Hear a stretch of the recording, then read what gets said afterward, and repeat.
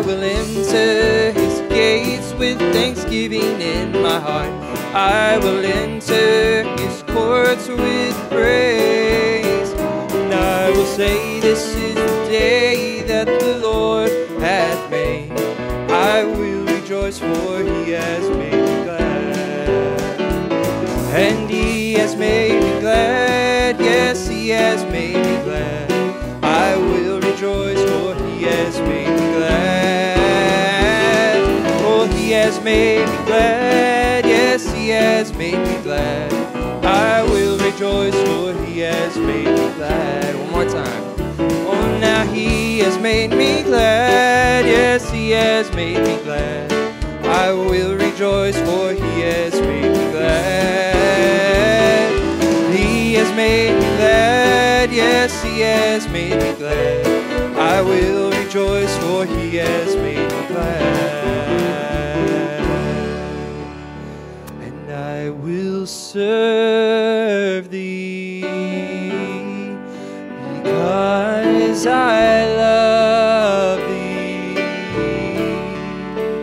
You have given life to me, and I was nothing before you found me. You have given life to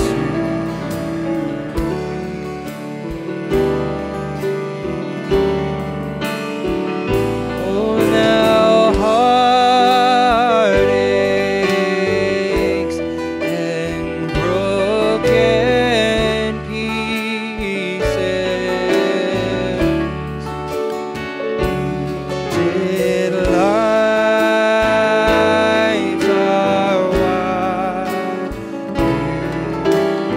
Died on Calvary, and your touch is what I long for.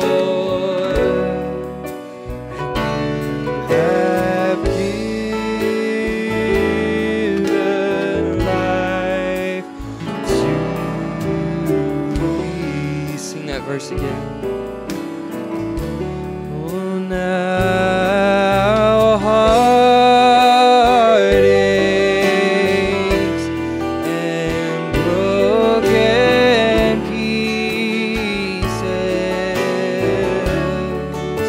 and wounded lives are why you died on Calvary, and your touch is what I long for.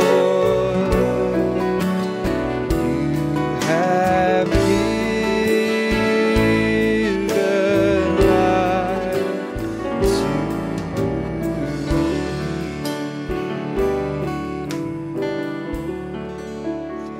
Amen. We just want to welcome you this evening. Let's put it in the key of G. And let's sing that song, How Great Is Our God. We'll try a fast one again here. We'll try this again. So how great is our God? How great is his word? He's the greatest one that ever was heard. Oh, he rolled back the waters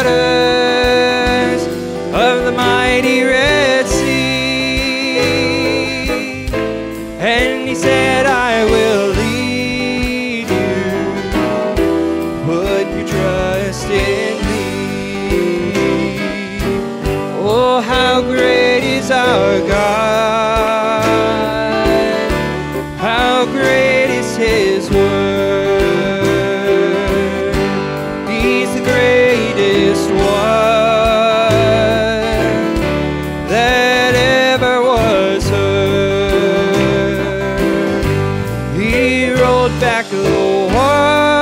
waters of the mighty Red Sea. And he said, I will lead you. Would you trust in me? One more time. Oh, now how great is our God. How great is his word. He's the greatest one that ever was heard. He rolled back the waters of the mighty Red Sea.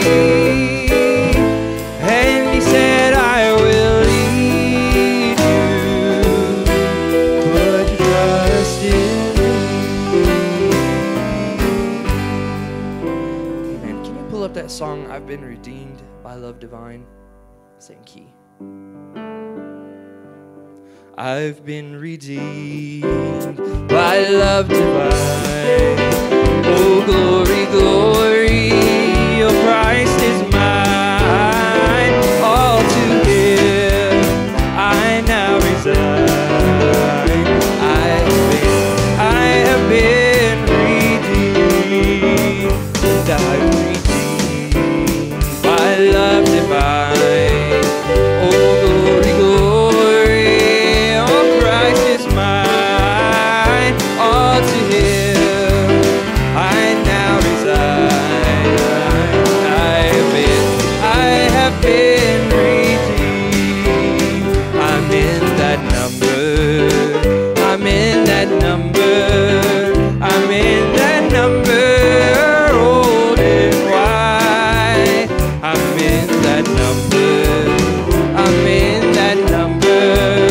I'm in that number. Old and wide. I'm in that number. That blood-washed number. I'm in that number. Old and wide. I'm in that number. That blood-washed number. I'm in that number. Old and wide. I'm in that number.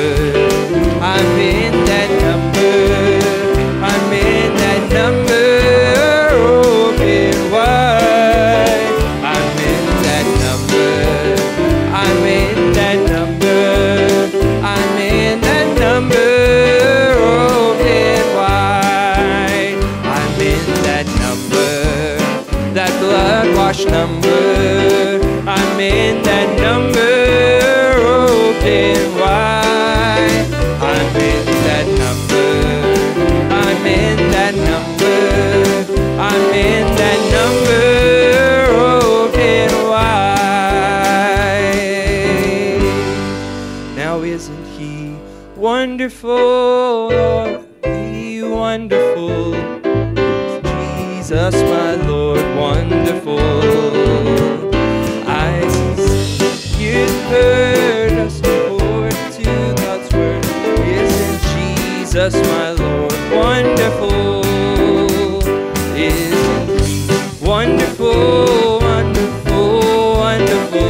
Isn't Jesus, my Lord, wonderful? And eyes have seen, ears have heard what's recorded in God's word. Isn't Jesus, my Lord, wonderful? And isn't he wonderful, wonderful, wonderful? Isn't Jesus, my Lord, wonderful? Eyes have seen, ears have heard what's recorded in God's word. Isn't Jesus, my Lord, wonderful? Amen. We'll go ahead and change the order of our service now. Let's put it in the key of F. And let's sing that song, God Will Make a Way, before we take our prayer request this evening. So God will make a way where there seems to be no way. He works in ways we do not see.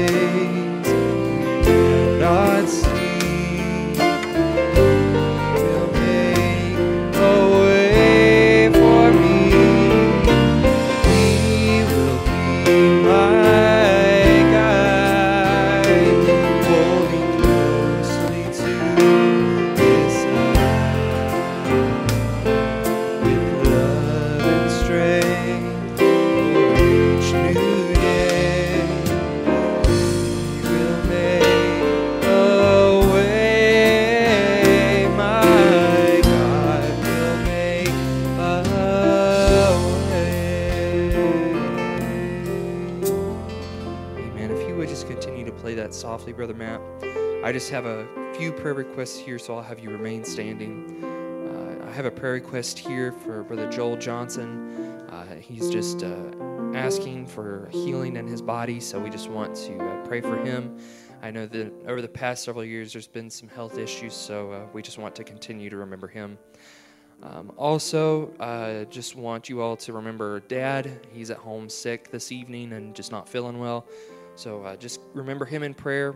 And also my sister-in-law, Lauren, has her PET scan tomorrow, so we're just praying for good results on that as well. So just keep her in prayer also.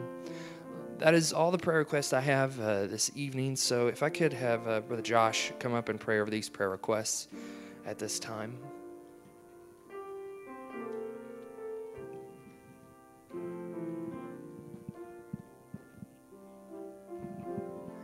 Let's just bow our heads. Heavenly Father, it's such a privilege, Lord, to gather in your house tonight, Lord, to come and worship you, Lord, and to hear from you, Lord. Lord, at this time, we just want to take these requests, Lord, and lift them up in our hearts and our minds, Father, our loved ones, Lord, that need a touch from you. Pray, Lord, you just continue to minister to them, Lord, and the ones that are not here and traveling, Lord, especially with our pastor, Lord, and his family. Pray, Lord, you give them a wonderful rest, Lord, in time of fellowship, Lord, and bring them back home safe. Lord, we ask you to be with the remainder of our service, Lord, and as you bring the word, Lord, may we just be doers of the Lord as well as hearers, Father. We love you and ask in Jesus' name we pray. Amen. Amen. You may have your seats. Let's put it in the key of D. And let's sing that song, Here I Am to Worship. We'll just sing a couple songs before the minister comes this evening. So here I am to worship. Here I am to bow down. Here I am to say that you are my God. You are altogether lovely, altogether worthy, altogether wonderful to me. Now, light of the world, you step down into darkness and open my eyes, let me see beauty that made this heart adore you, hope of a life spent with you. So here I am to worship, here I am to bow down, here I am to say that you're my God. You're altogether lovely, altogether worthy, altogether wonderful to me.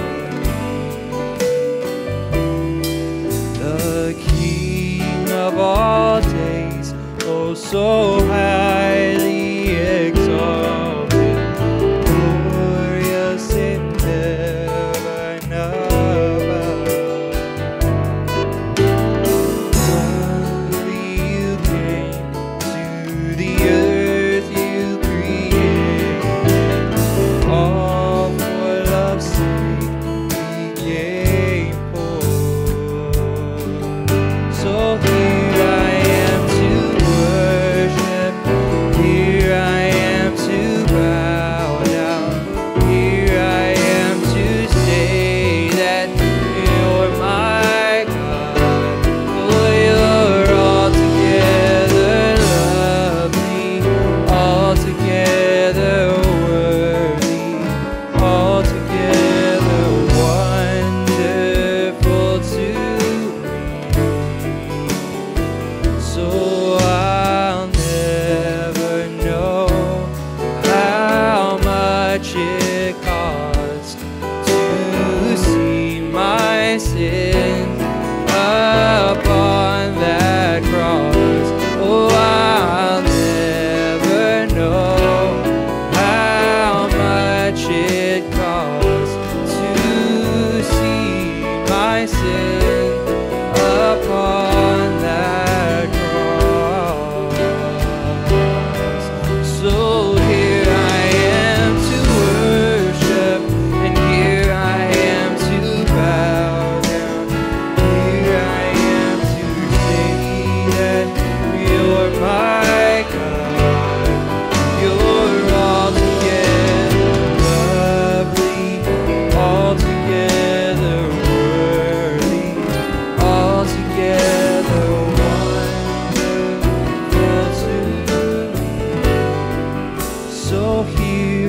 am to worship, and here I am to bow down. Here I am to say that you're my God. You're altogether lovely, together worthy, altogether wonderful to me. So we exalt thee, oh, we exalt thee, we exalt thee, oh.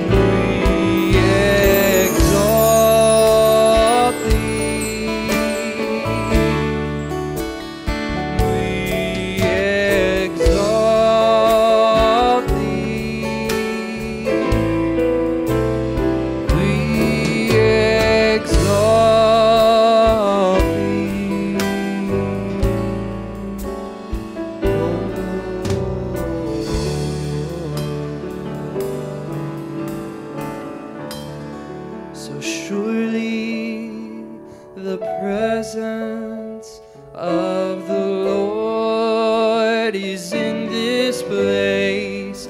Oh, I can feel His mighty power and His grace.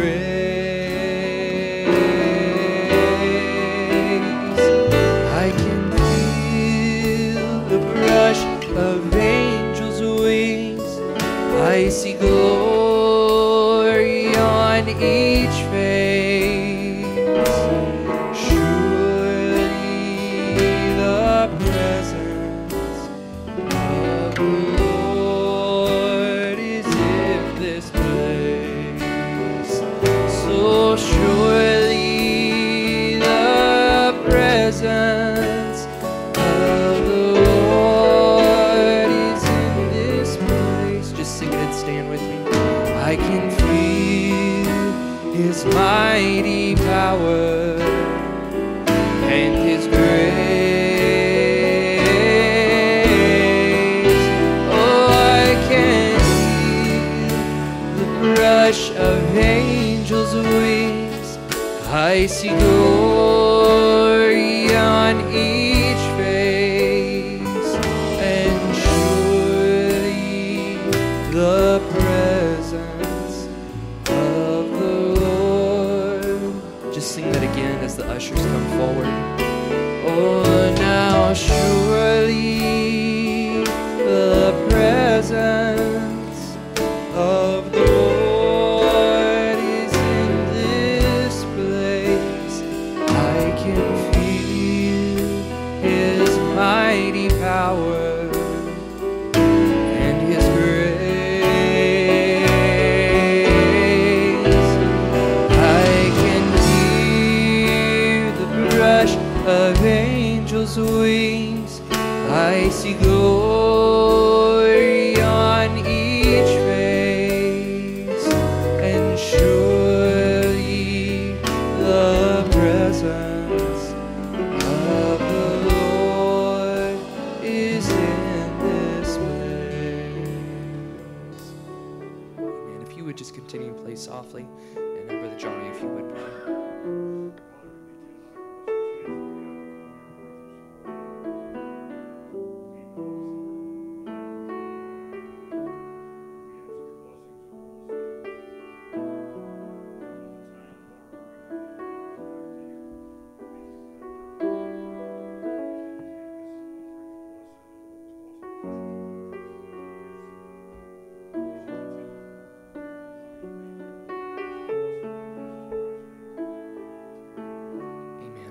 Just as the ushers pass by, let's sing this song in G. This is my desire before the minister comes this evening. So this is my desire, to honor you, and Lord, with all my heart I worship you.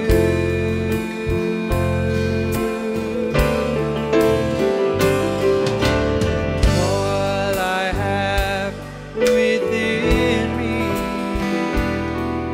I give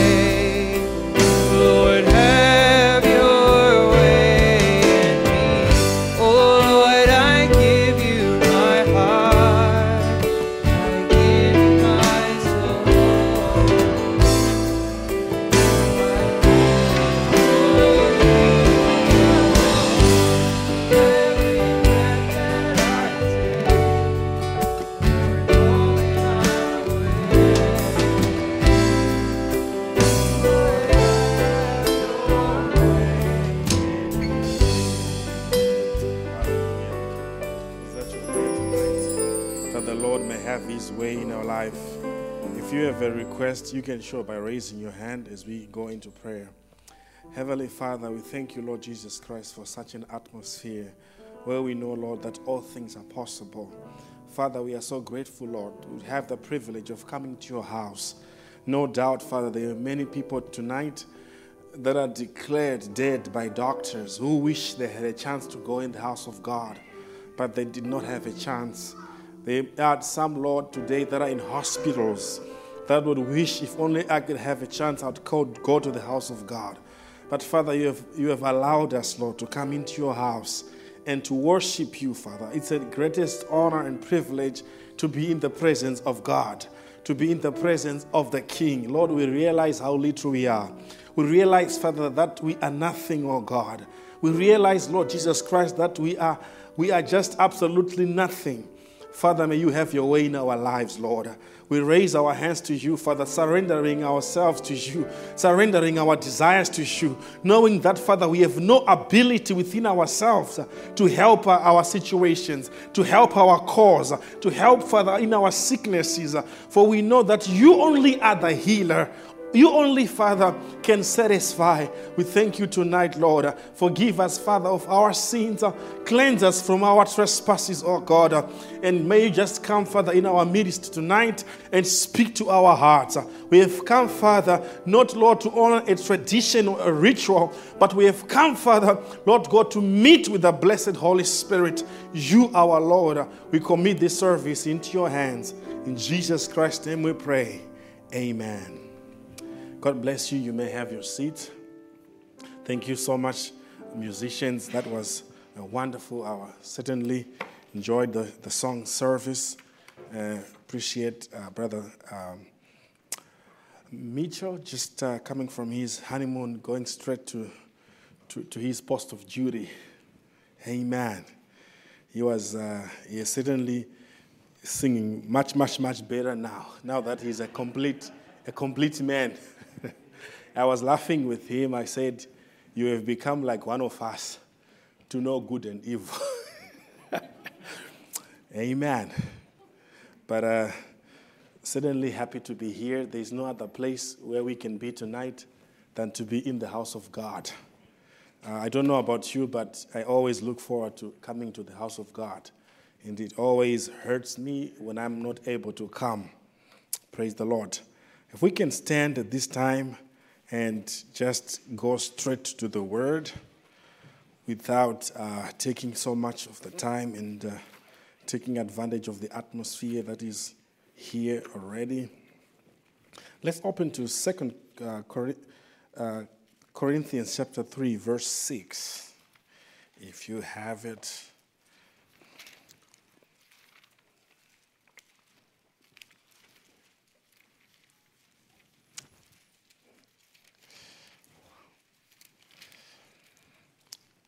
Bible says, who has made us able ministers of the New Testament, not of the letter, but of the Spirit. For the letter killeth, but the Spirit giveth life. Amen. I'm going to repeat that again. For the letter killeth, but the Spirit giveth life. You may have your seat. One of the more common scriptures that no doubt may have been read in family altars and Sunday school and maybe different meetings. But today, by the grace of God, we just wanted to take that that scripture for a Bible study. I have realized through my little experience that there is no scripture that is big or little. All scriptures are God-breathed for instruction, for correction, for exhortation. Praise be to God. And I want to remember Brother Barry, who is away traveling on vacation with his family. I wouldn't want to say that he is missing us. I think that would be not accurate whenever someone is on a family vacation. It's very difficult to assume that they are missing you when they are on a family vacation. But let's assume they miss us. Praise God. I was talking to him this morning. I said, you have so many coffees there. It's a high caffeine vacation. Praise God. So we want to talk about the Spirit, the letter, and the Spirit. By the grace of God, that's what we want to talk about for the next hour, the letter and the Spirit. From the scripture that we read, Paul says that God has made us able ministers of the New Testament. Amen. Not of the letter. Now, all of us are ministers in one way or the other. We may be ministers to our children. We may be ministers here on the pulpit or singing. But all of us are ministers of the gospel of Jesus Christ. And here Paul says, not of the letter, but of the Spirit. And he goes on to say that the letter killeth, but the Spirit gives life. Now, and the question now comes is, how does a letter kill? When it's I believe here he was talking about the law. He was talking about the Word of God. And he was talking about the Bible. How can something that is supposed to give you life be a killer? And that's what we want to look at tonight. Praise be to God. Now, if we read 2 Corinthians chapter 2, verse 11, Paul, he gives an admonition. He says, lest Satan should take advantage of us, for we are not ignorant of his devices.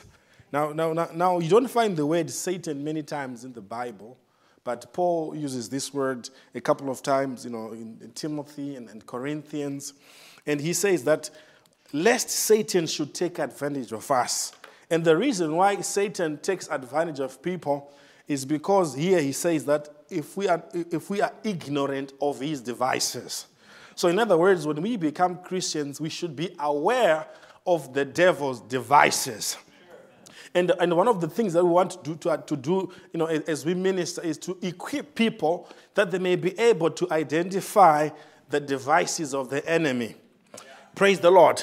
Countries, they spend billions of dollars spying on different countries to know the capabilities of another country. Yeah. Amen. That's just common sense. You have to know your enemy. Because if you don't know your enemy, then you are at risk. Praise the Lord. If it means, they have to send balloons or, different things, they will do that to know the capabilities of their enemy. If the Japanese had known that America had a nuclear weapon, they would not have attacked Pearl Harbor. But because they underestimated their enemy, they made a generational mistake. And many times we find that even in our Christian journey, we find young men, we find young women underestimating the power of the enemy to deceive. Amen. It's only when you find yourself in a very, very deep pit, in a very hard situation, then you realize, if only I had known. Praise be to God. But we definitely don't want to underestimate our enemy. Even people that play sports or boxing, they have to study their enemy. Oh, he's heavyweight. He weighs 300 pounds. He's 6'1". He has got a very powerful left punch or right punch. I'm just giving examples. I don't watch boxing or any of that. Amen. Because if you don't know, if you don't sit down to study your enemy, to study your own strength, your own weaknesses, and that of your enemy, you're going to be in trouble. Praise be to God. So our enemy is alive, and he is a living enemy. Now, I don't believe in just a mechanical gospel where we just come to church. Hey, we don't have to worry about the devil. The devil is out there. The prophet says there are people that don't believe that they are demons, but demons are there. He says, I meet them every day. Sickness is a demon. Praise be to God. And you find things like temper, things like pride. Those are spirits. Yeah. And you have to be aware of those things. If you look at what we have today, for example, when the Bible was written by Moses, and he says, a man shall not wear that pertaineth unto a woman, and a woman must not wear that which pertains to a man. God was dealing with certain spirits. But because people took that for granted, right now we have got young people that are confused. They don't know the difference between a man and a woman. And it's because they are spirits that have come into all the world. And it's because people ignore the simplicity of the scriptures. If people would have been taught would have known from birth, from, growing up, being, taught in the Word, in the Bible, then basic things like just knowing a man and a woman would not become a subject to debate. Amen. So when God spoke the word through Moses, people looked at the letter of that word. What is wrong with just wearing slacks?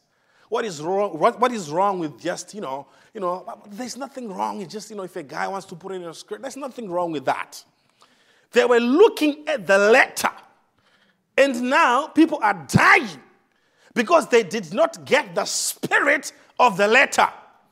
And tonight, when we preach the message of the hour, it's not like what Brother John Anders says. It's not like, dotting the I's and crossing the T's, right? We want for people to get the Holy Spirit. We want people to get the Spirit of Jesus Christ. Not the spirit of Brother Aaron, not the spirit of Brother Branham, but the Spirit of Jesus Christ.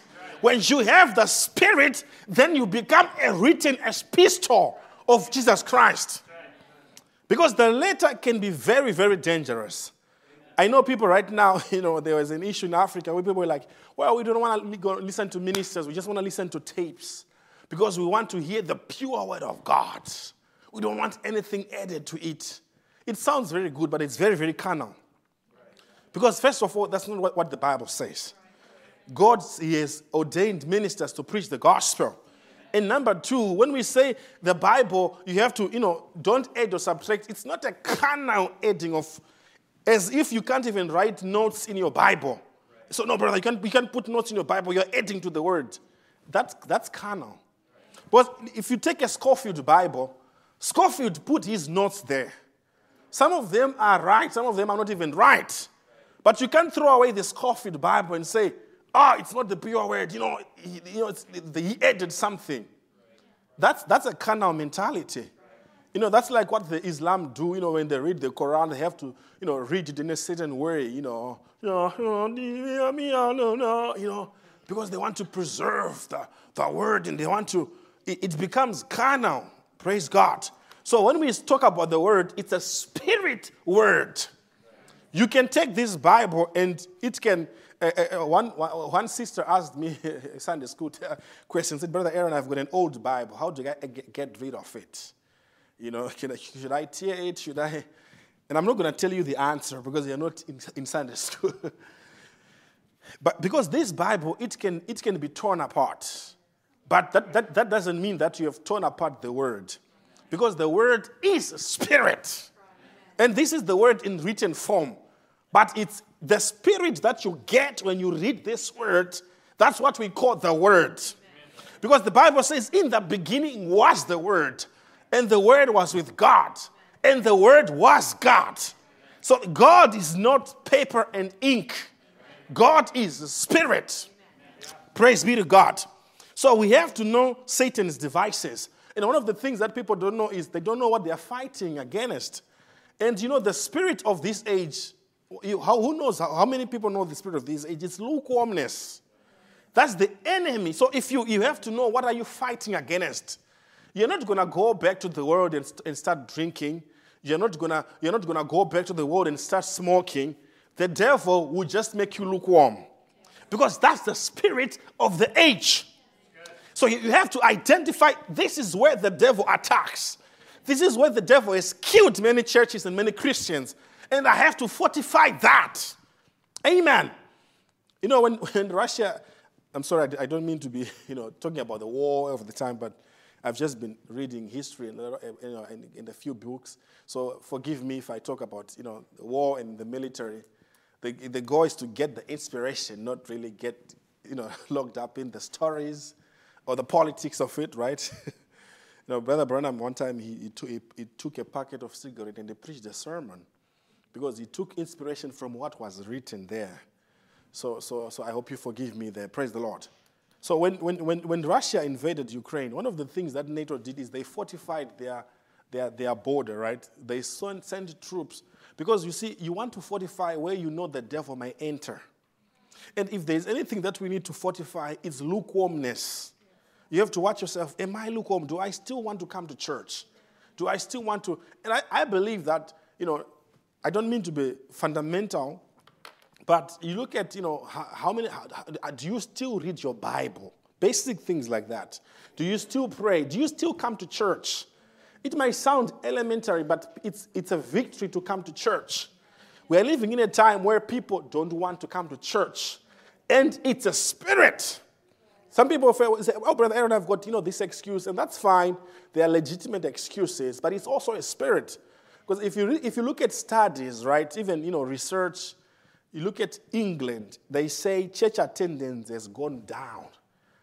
And it has gone down. It's not that people are becoming godly, they are streaming online, nor so. They're not coming to church, and they're dying outside of church. Up to a point where some churches are being sold and being reused as beer halls because nobody is coming to church. Amen.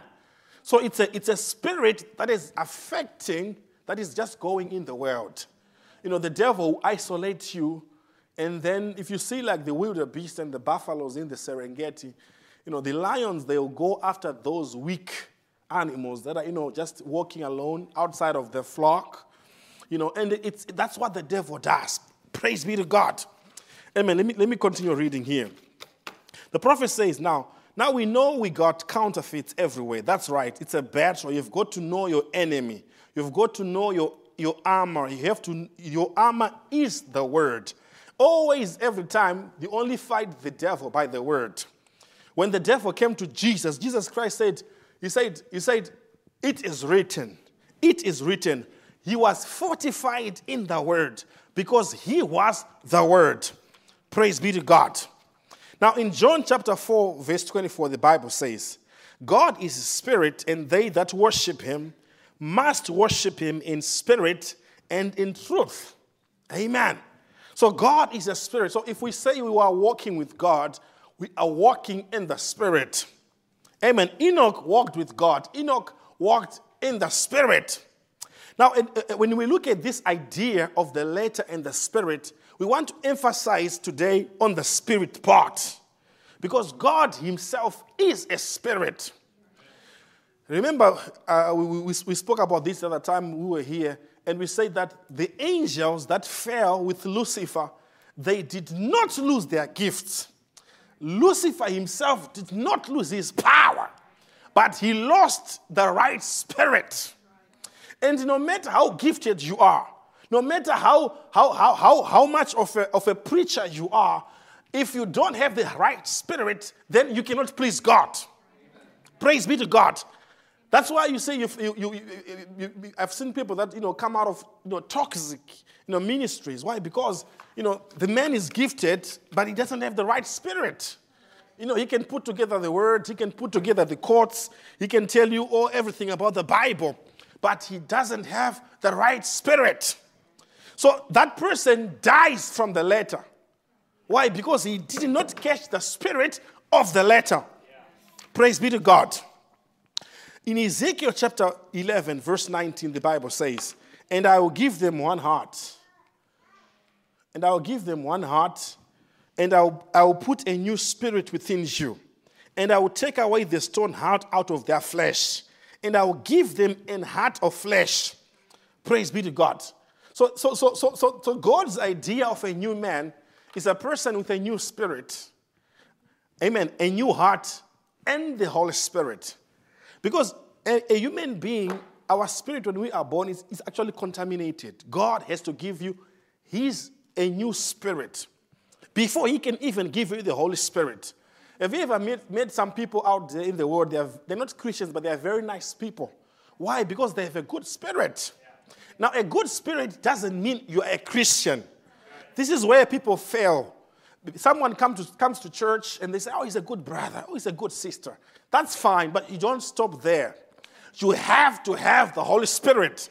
Because you cannot be saved by a new spirit. You are saved by receiving the Holy Spirit. And you have to have everything.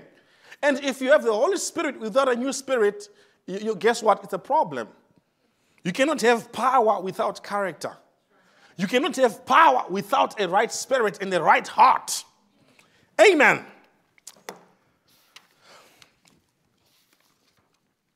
Micah chapter 6, verse 7, the Bible says, will the Lord be pleased with thousands of rams? Will the Lord be pleased with thousands of rams, or with 10,000 of rivers of oil? Shall I give my firstborn for my transgression, the fruit of my body for the sin of my soul? He has showed you, O man, what is good, and what doth the Lord require of thee, but to do justly and to love mercy, and to walk humbly with thy God. Now, we find many scriptures like this in the Bible, where God, he ignores the daily routine of sacrifice, of bullocks, and he gives like a very small summary to say, hey, listen, this is what you need to do. You just need to walk justly, to love mercy, and to walk humbly with thy God. Amen. There are many scriptures like that. Like, for example, is Ecclesiastes. The Bible says that fear God and obey his commandments, for this is the whole duty of man. It says, young men, remember the Creator in the days of your youth. Praise be to God. Because what happens is that devil is in the detail. Sometimes, we lose the idea of why we are doing things, because we do it over and over and over again. It becomes a routine. We go to Jerusalem, we bring our sacrifices, we go to the priest, until we lose the spirit behind the instructions of the word. Amen. Now, here is a definition of this concept of the letter and the spirit. It says here, the letter of the law and the spirit of the law are two possible ways to regard rules or laws. To obey the letter of the law is to follow the literal reading of the word of the law. Whereas following the spirit of the law means enacting the intent behind the law.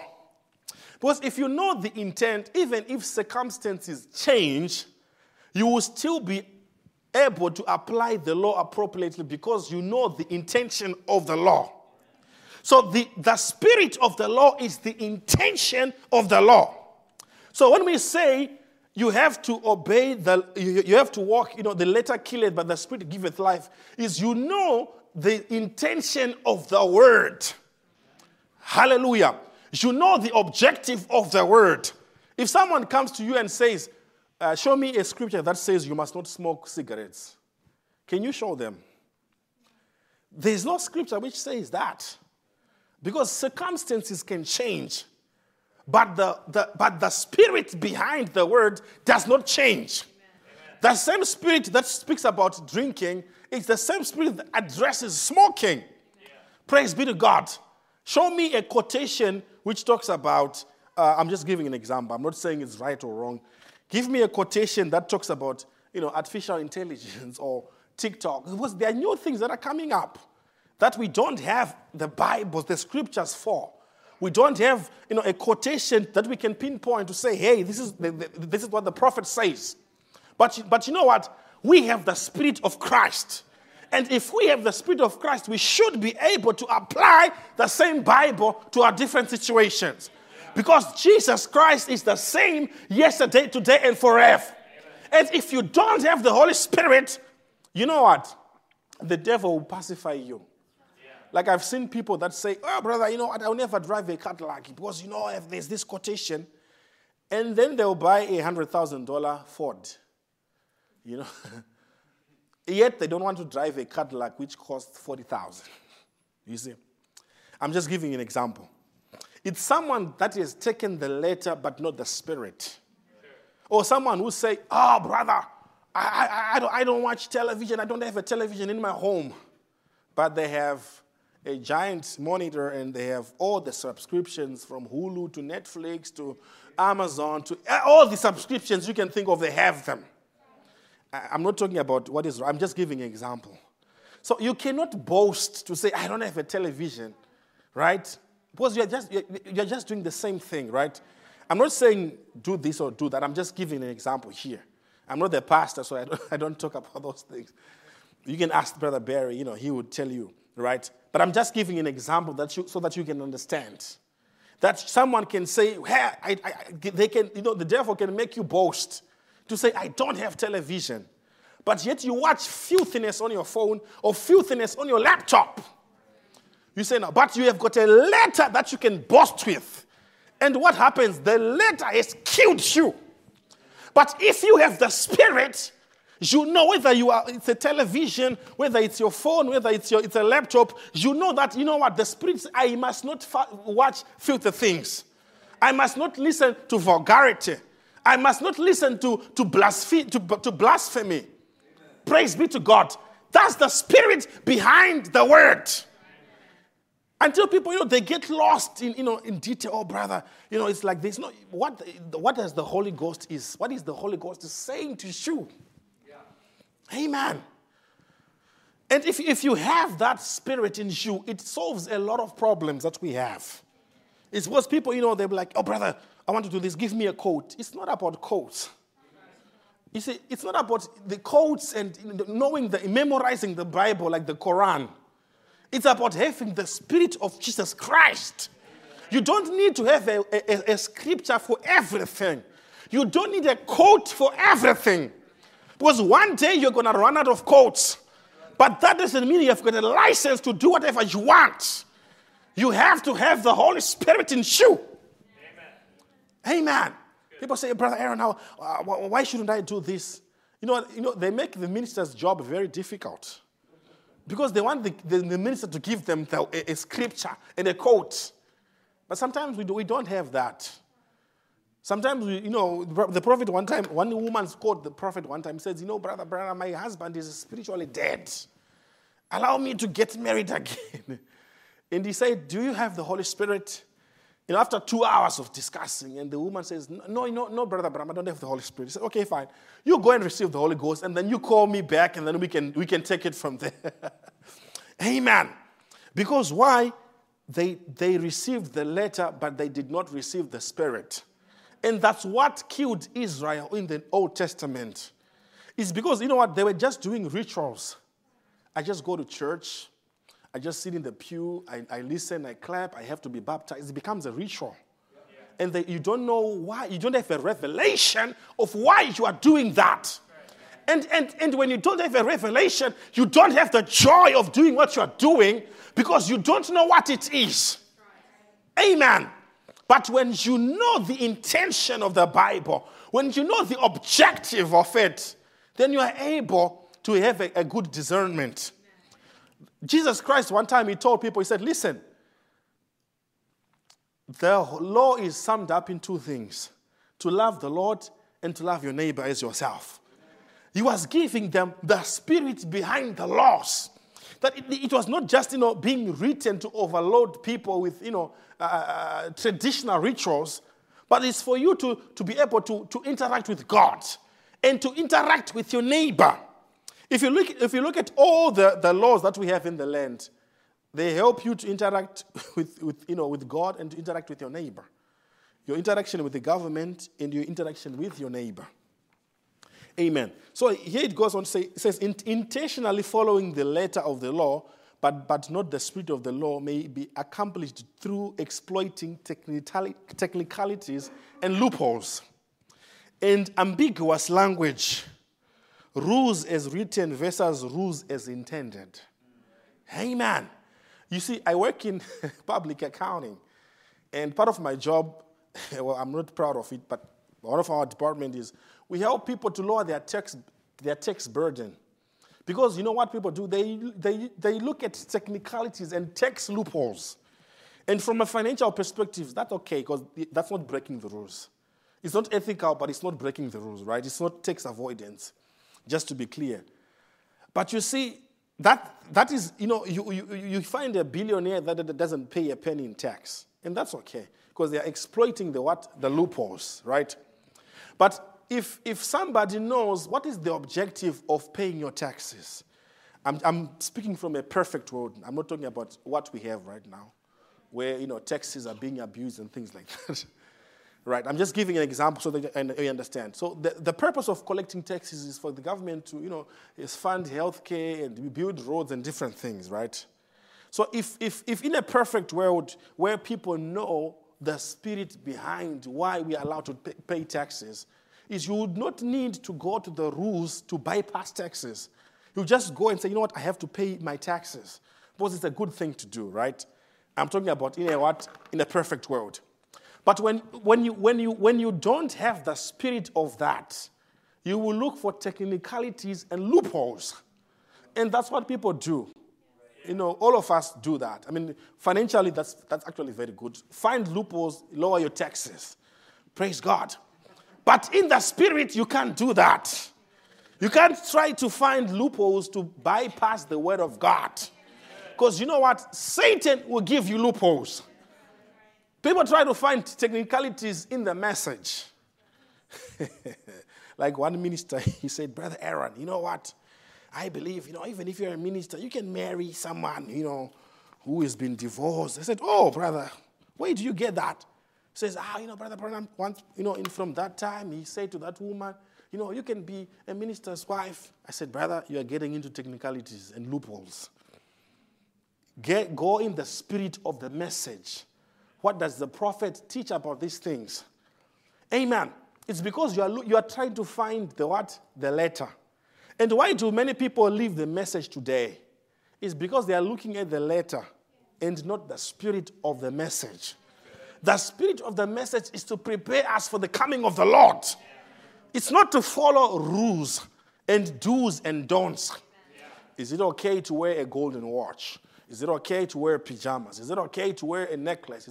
People, they become, like they have pages and pages of rules. And you know what? Rules can make you feel good, but they don't make you a son of God. Rules can make you feel good, but they don't make you a better Christian. A better Christian walks by the Spirit. The Bible says the sons of God are led by the Spirit of God. They are not led by rules and regulations.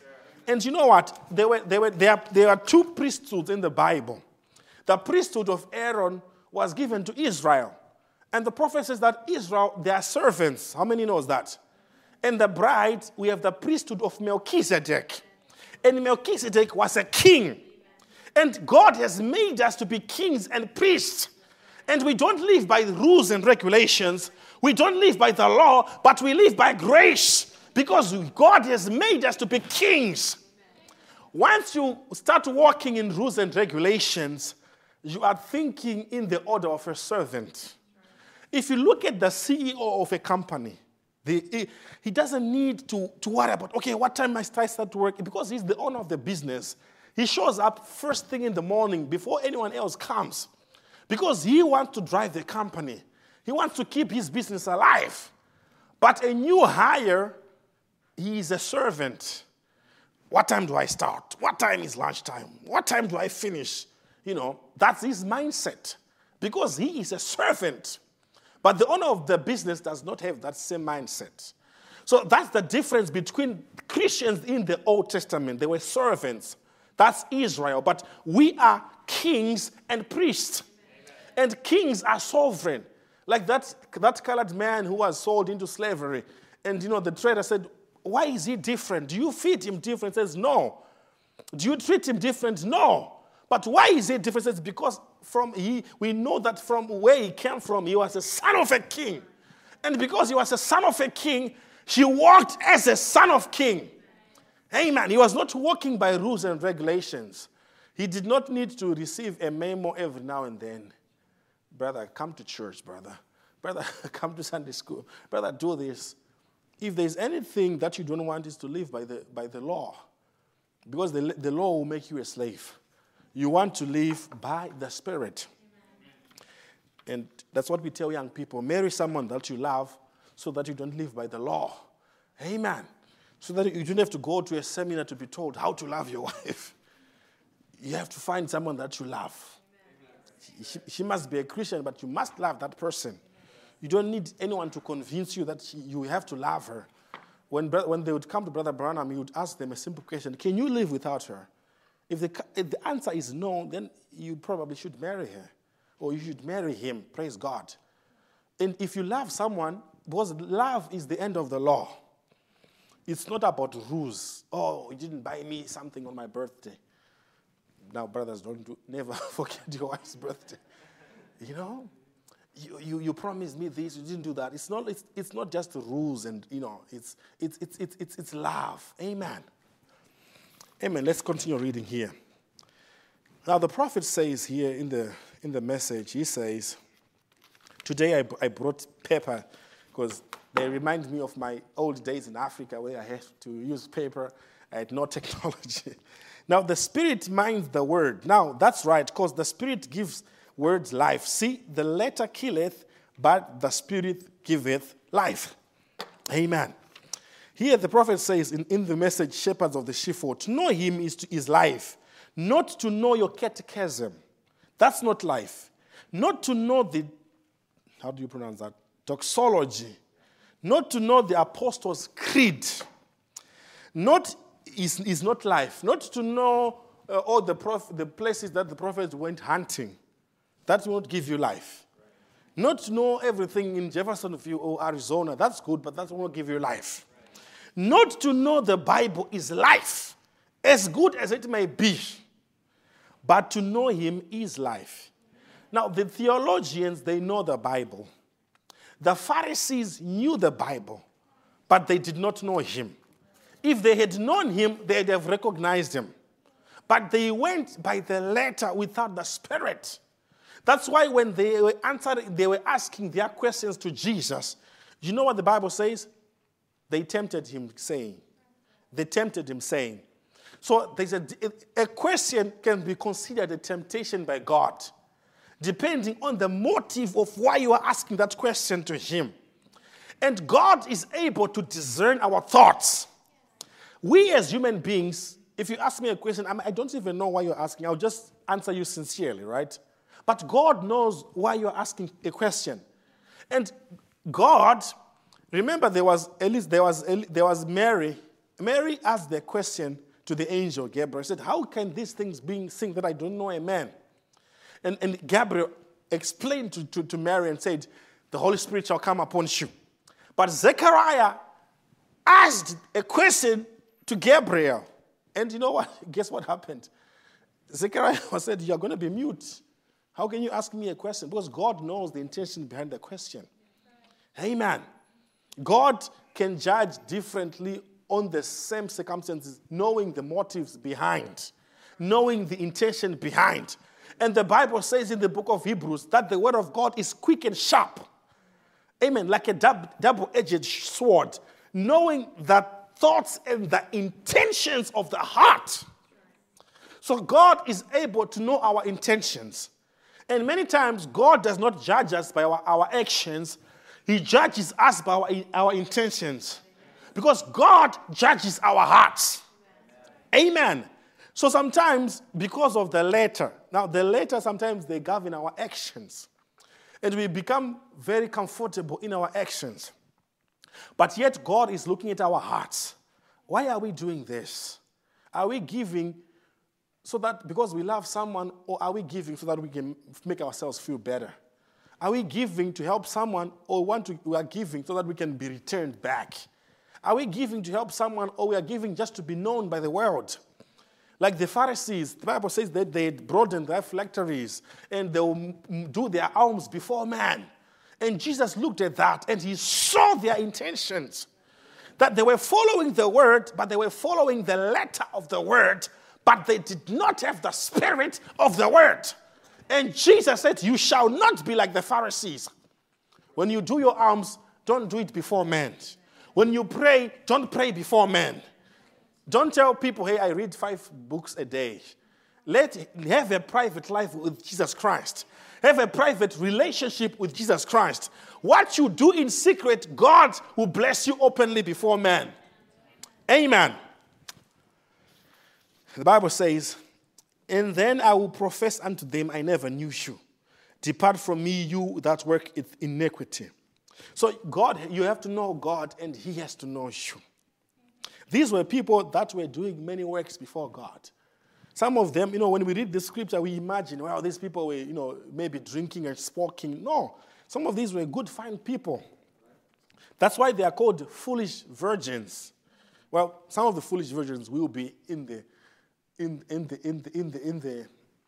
New Jerusalem, right? But we have these people that are cast away because they did not know God. They were casting out devils. They were caught up in that daily business. Going to camp, visiting people. but they did not have the Spirit of Jesus Christ. The prophet says in the message, a greater than Solomon is here. It's just like a man that's got money in the bank, and he can write a check, and the other man can write a check and hasn't got money in the bank. If you could ever get them two together, get a Pentecostal to recognize who he is, or get a fundamental to recognize that all his fundamental teachings, yet Christ, the letter killeth, but the Spirit giveth life. Says you can be fundamental and know the Word and know the Bible, but without this, the Holy Spirit, you are dead. That's what the prophet is saying here. Now, in 2 Corinthians chapter 3, verse 17, the Bible says, now the Lord is that Spirit, and where the Spirit of the Lord is, there is liberty. Now, the law makes you a slave, but the Spirit gives you liberty. And the Bible says that His commandments are not a burden to us because we have overcome the world.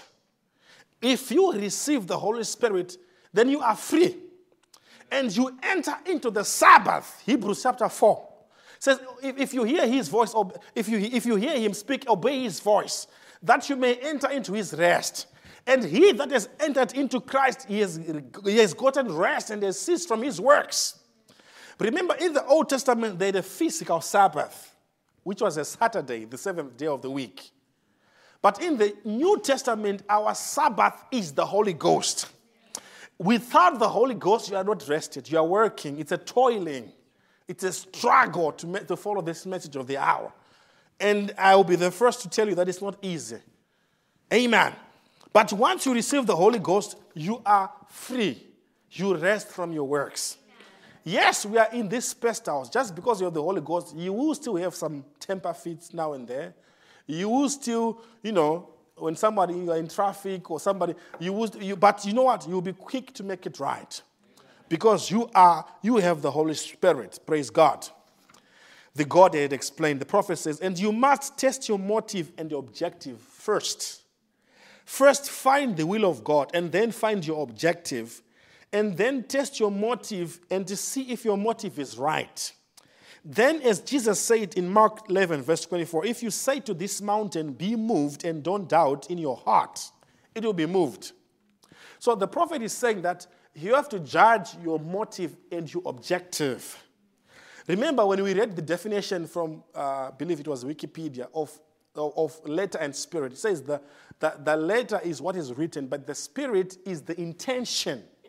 In other words, it's the motive behind something. So before we ask something from the Lord, whether you want a pickup truck, or you want a horse, or you want a fiddle, or you want a house, you have to ask yourself, what is the motive of getting that? Because even if you get it without the right motive, it will kill you. If you go and buy a Ford Mustang, if you're a young man, which you shouldn't, no, you can. I'm just kidding. Without the right spirit, it will kill you. I know of a minister who was giving me his testimony. He says, Brother Aaron, I bought a Ford Mustang. I was a young man. Then that's what killed me. It took me away from church. Because when he bought it, he said, you know what, I'm free. I can do whatever I want. And guess what? Spirits came. Girls came. Friends came. Bad friends came. And that's how he backslid. But we thank God he came back in the faith. He had something. He could have told people, hey, listen, I've got a 1969 Ford Mustang or, Chevy Impala or whatever you call it. But because his heart was not right, it killed him. But we thank God he came back. But as long as you got doubt in your heart, whether it's the will of God or your motive or your objective is wrong, how is it going to move? But when you know that your motive is right and is the will of God and your objective is right, it's got to move. When God came to Solomon and he said, what would you want? Solomon said, Lord, I want you to give me wisdom to go before your people and to judge them. And God knew Solomon's heart. Otherwise, he would not have asked Solomon. Because remember, God is omniscient. He knows the end from the beginning. God could ask Hetty Wright what she wanted because he knew she was not going to ask for 50% of JP Morgan stock. God knew that she had a good heart. Amen. And people take that quotation and say, you know what, we are in the third pool. Speak your house, my brother. Speak your car, my brother. That's fine. But what is your motive? Praise be to God. Solomon says, I want wisdom to be able to judge. And God says, you have asked the right thing. God wants you to ask the right thing. And why do you ask the right thing? You look at your motive and your objective. Lord, if you give me a car, I believe it will bless you. It will help me to go to church early, Lord. Lord, if you give me a good house, I believe it will help me, Lord, to host your children and we can have fellowship. Praise God. And you have a right motive. And God is bound to move because he looks at your heart. Because remember, God is a businessman. He's not going to waste things. When God gives you seeds. Matter of fact, remember from this stewards series, we own nothing. We are stewards. Everything that we have comes from God. And God has given us those things, and he wants those things to be fruitful. If he gives you a singing ministry, he wants it to be fruitful to bless and edify his people. If he makes you to be a minister, he wants it to multiply and edify the body. He doesn't give you a gift of singing just for you to be seen by people, just for you, just for people to say, oh, Brother Aaron can sing. Oh, Brother Aaron, what is your objective? It's like when we were young in the ministry, when we were in high school, when you are still green, you're still growing, you read your Bible, you ask to go and preach, you try to find, something deep and very fancy, because you're young and you're immature, I want to talk about the mystery of baptism, but when you mature, you say, what, I want people to understand about baptism. Okay, today we're going to talk about baptism, and you break it down for people to understand. Because the objective of teaching is for people to understand. It's not for people to walk away and say, oh, that brother is deep. Oh, that brother, that brother, he knows the message. Wow. And until people go out of their way and say, oh, I want to talk about the seventh, the seal in the trumpet and in the vial, and all those things are right. But what is your heart? Why are you doing that? Is it to edify God's children? Or is it to elevate yourself before God's children? And God does not want any flesh to glory before him or his children. Your heart must be right. Amen. The prophet says, be not afraid, it is I. I don't care if you ever so correct in your theology. Your motives and objective is wrong. I'd rather be wrong in my theology than be wrong in my heart. That's right. Spirit of God dwells in your heart. This is why God loved David. God knew that David's heart loved the Lord. Matter of fact, God is hunting. God is looking for man. The Bible says, God said, I have found him. In other words, he was seeking. He said, I found a man after my own heart. Praise God. God is looking for someone to bless. The prophet says God is looking for someone to bless. After blessing that person, they remain a human being. They don't become an angel. They don't become a know-it-all, a puffed up person, like what we see in the world. If somebody becomes, let's say, a celebrity, and maybe they are good at this, people make them an opinion leader of everything. Just because I know accounting, that doesn't mean I know everything. I don't know about cars. I don't know about fishing. I don't know about... But you know what? The temptation of people is that, let's say you reach a certain degree in life, whether God gives you wealth, people tend to have this tendency to ask you everything. But you know what? You may know how to run a business, but you don't know everything. Yeah. Hey, man, you have to know your limits, right? I know a little bit about preaching because God called me to be a minister. But a lot of things I don't know. I don't know which company has the best hotels. I don't know the best Airbnbs. I don't know the best restaurants in Hickory. I have to ask Brother Tom, which is the best breakfast restaurant? And he said, brother, it's First Watch. I said, oh, that's right. Amen. So now, let's continue reading here.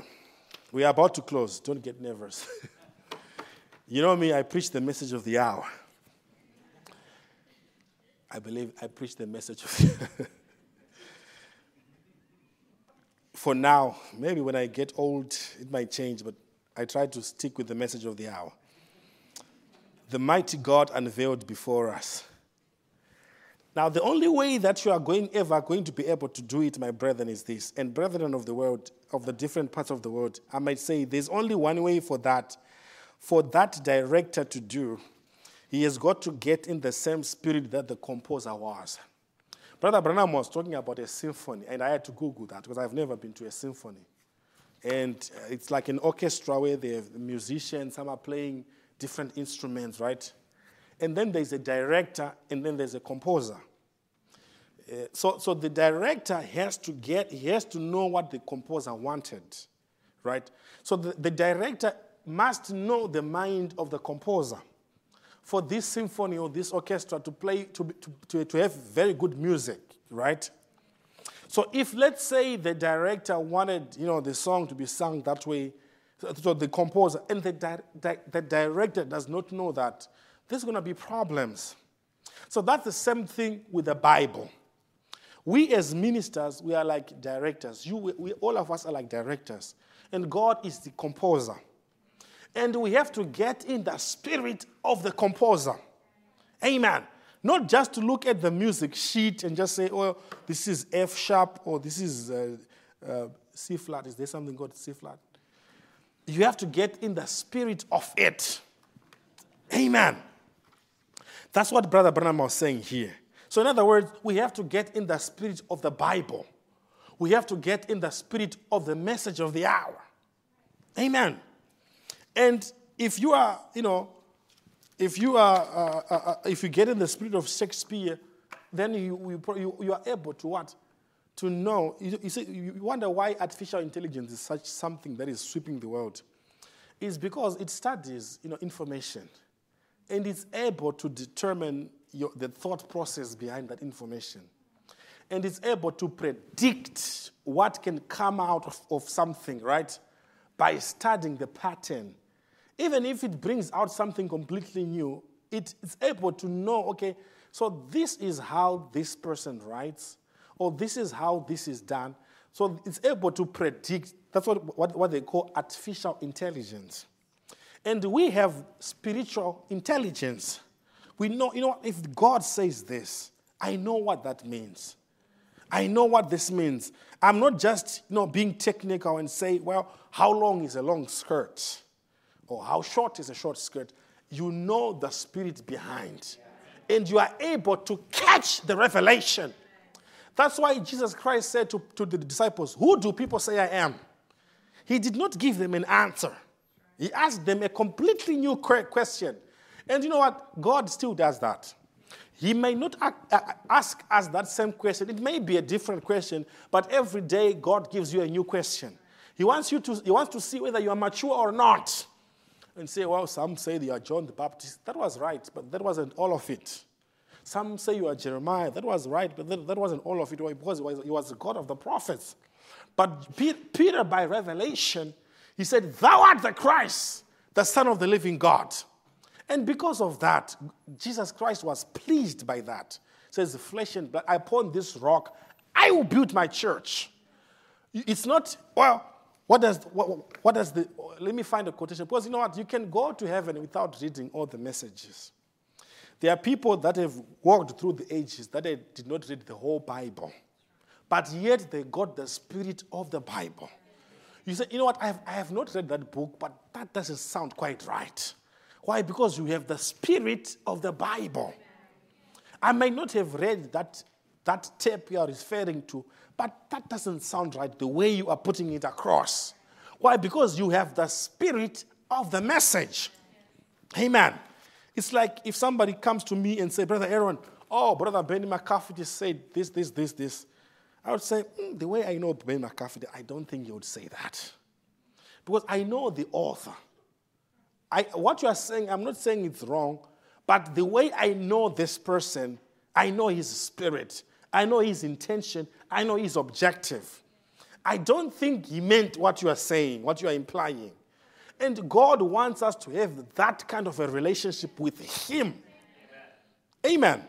Matthew chapter 4. I have to hurry up now. I've got a few minutes left. And he said unto him, if thou be the Son of God. So this is the devil quoting the word to Jesus Christ. And I want you to know that Jesus Christ never said the scripture that you're quoting is wrong. And the devil knows the word. And when he comes to you, he's not going to give you something that you don't know. He's going to give you the word. But Jesus Christ was able to catch the spirit. To say, yes, it's the scripture, but it's the wrong spirit. So what did he do? He gives another word. It is also written. Men shall not live by bread alone. It is also written, right? So if you don't have the Holy Spirit, you can take the word and make it anything that you want. There are people who have made polygamy out of this message. There are people that have made cults out of this message. Why? Because you take a quotation and you take it with the wrong spirit. And you rule over people. You take the Holy Spirit out of the church and you rule over people. Matthew chapter 5, verse 27, Jesus Christ said, ye have heard that it was said by them of old, thou shalt not commit adultery. Now, this is a scripture. And this is a word.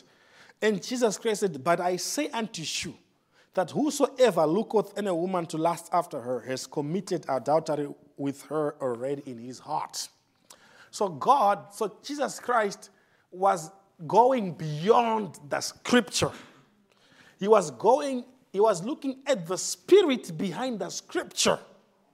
That, hey, don't just say, well, I've never committed adultery in my life. You know? Jesus Christ he was amplifying the word here. He was saying, if you look at a woman with intentions of making her your wife, to lust is to have, an evil intention. So we said the spirit is the intention behind. And God looks at that.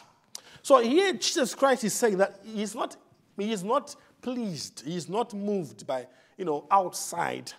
He is moved by your intention. You might not take someone to make him your wife, but to make her your wife. But if you look with the wrong intention, you are equally guilty. So if you have the right spirit, it's not just not committing adultery, but it's going a step further to look with the right intention. Amen. This is what Jesus Christ was saying. He was bringing in them into the Holy Ghost. That the Holy Ghost is not going to make you just to follow the rules. The Holy Ghost is going to give you the right intention. And that's the right interpretation of the Bible. Amen. Jehovah Jireh. The prophet says, oh, brother, the Bible is just a love letter. You have to read between the lines. Amen. See what it means. Like people take Brother Branham sometimes for what he says instead of what he means.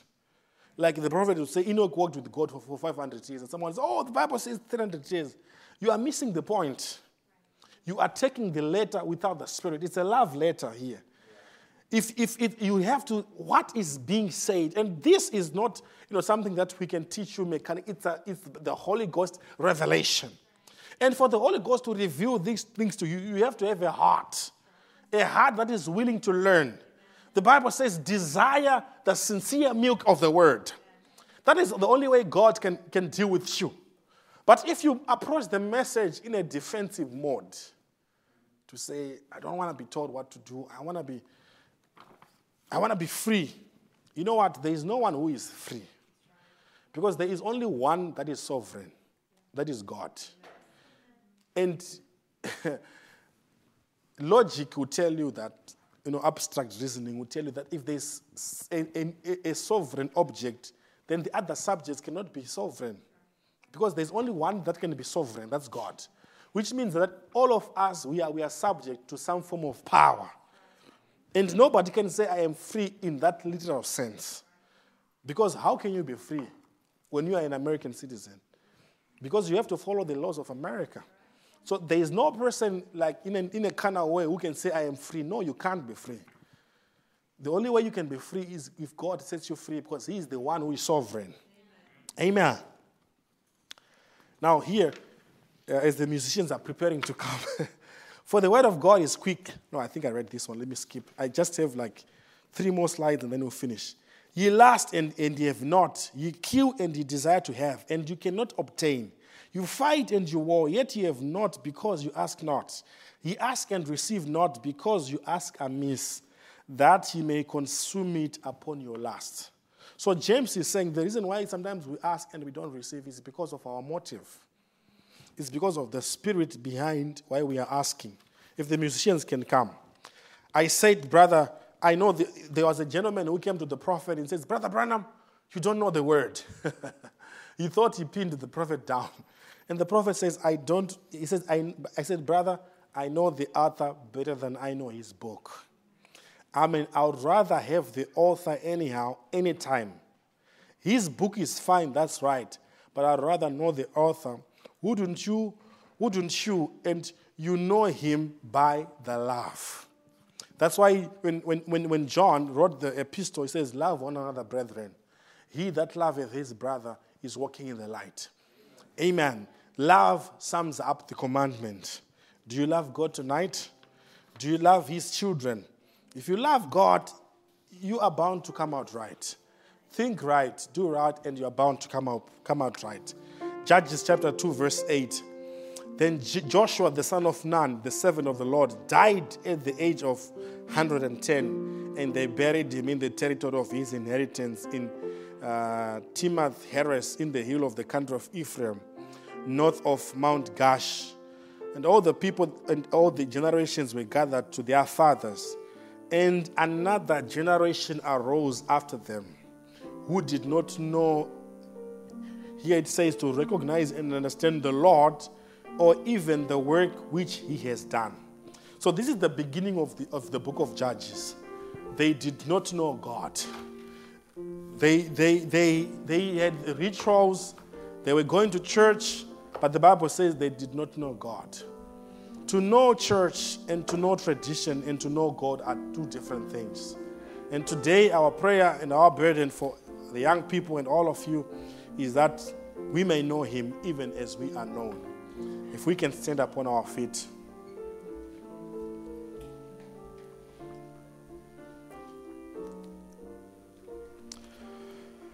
Let's pray.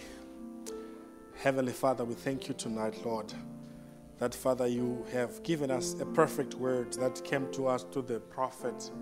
Lord Jesus Christ, I pray that you give us clean hearts to take this word and apply it, Father, not in a malicious way, Lord, not, Father, to use it for profit, not to use it to control people, not to use it, Father, for any other motive except to glorify God. Father, we tremble, Lord God, when we stand here, Lord, knowing that, Father, we will be judged according to what we have preached, knowing that, Father, life, people's souls are hanging upon this word. I pray, Father, that, Lord God, you will give us, Lord God, clean hearts.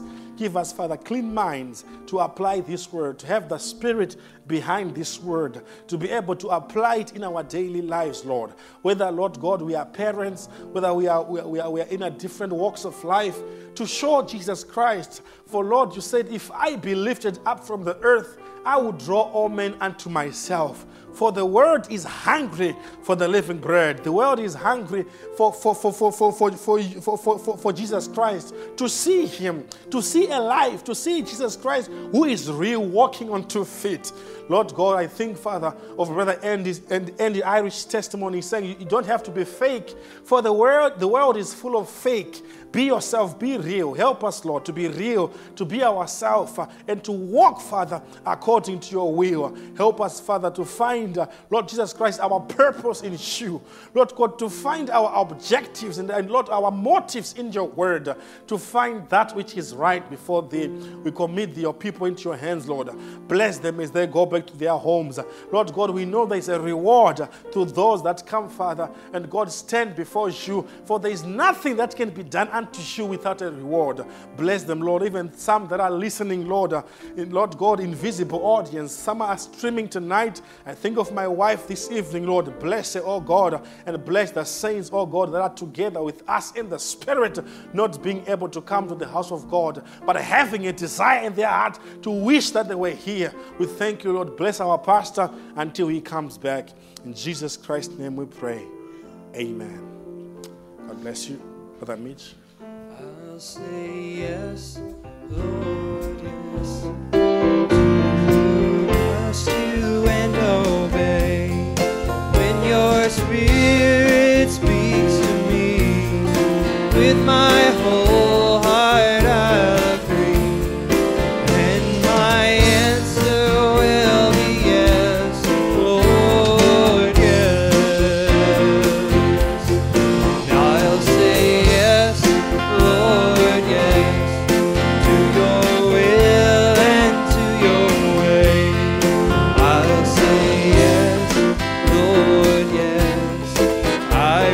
will trust you and obey.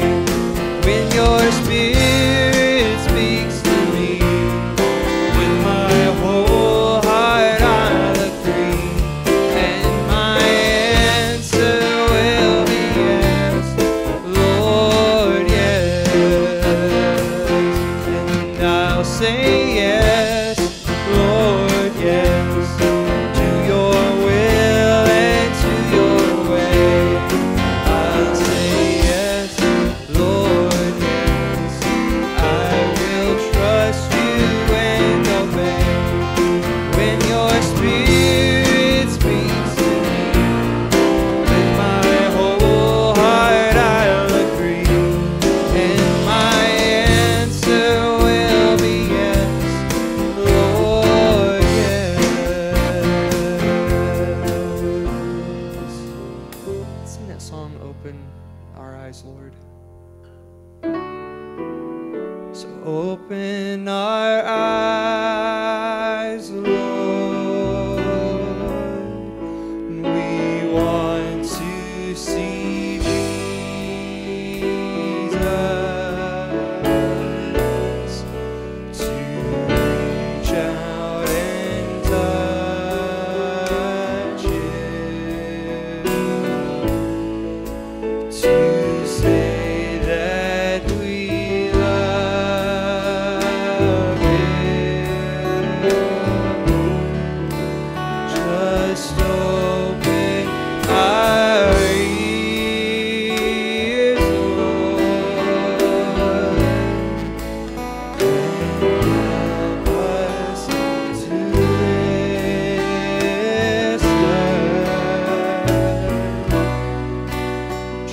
Just open our eyes, Lord,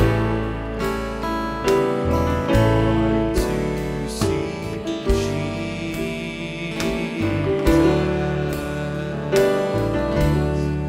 Oh, now open our eyes, Lord.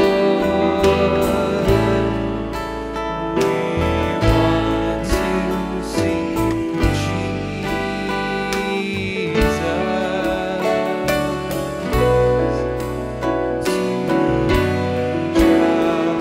and touch Him, to say that we love Him. Open our ears, Lord, and help us to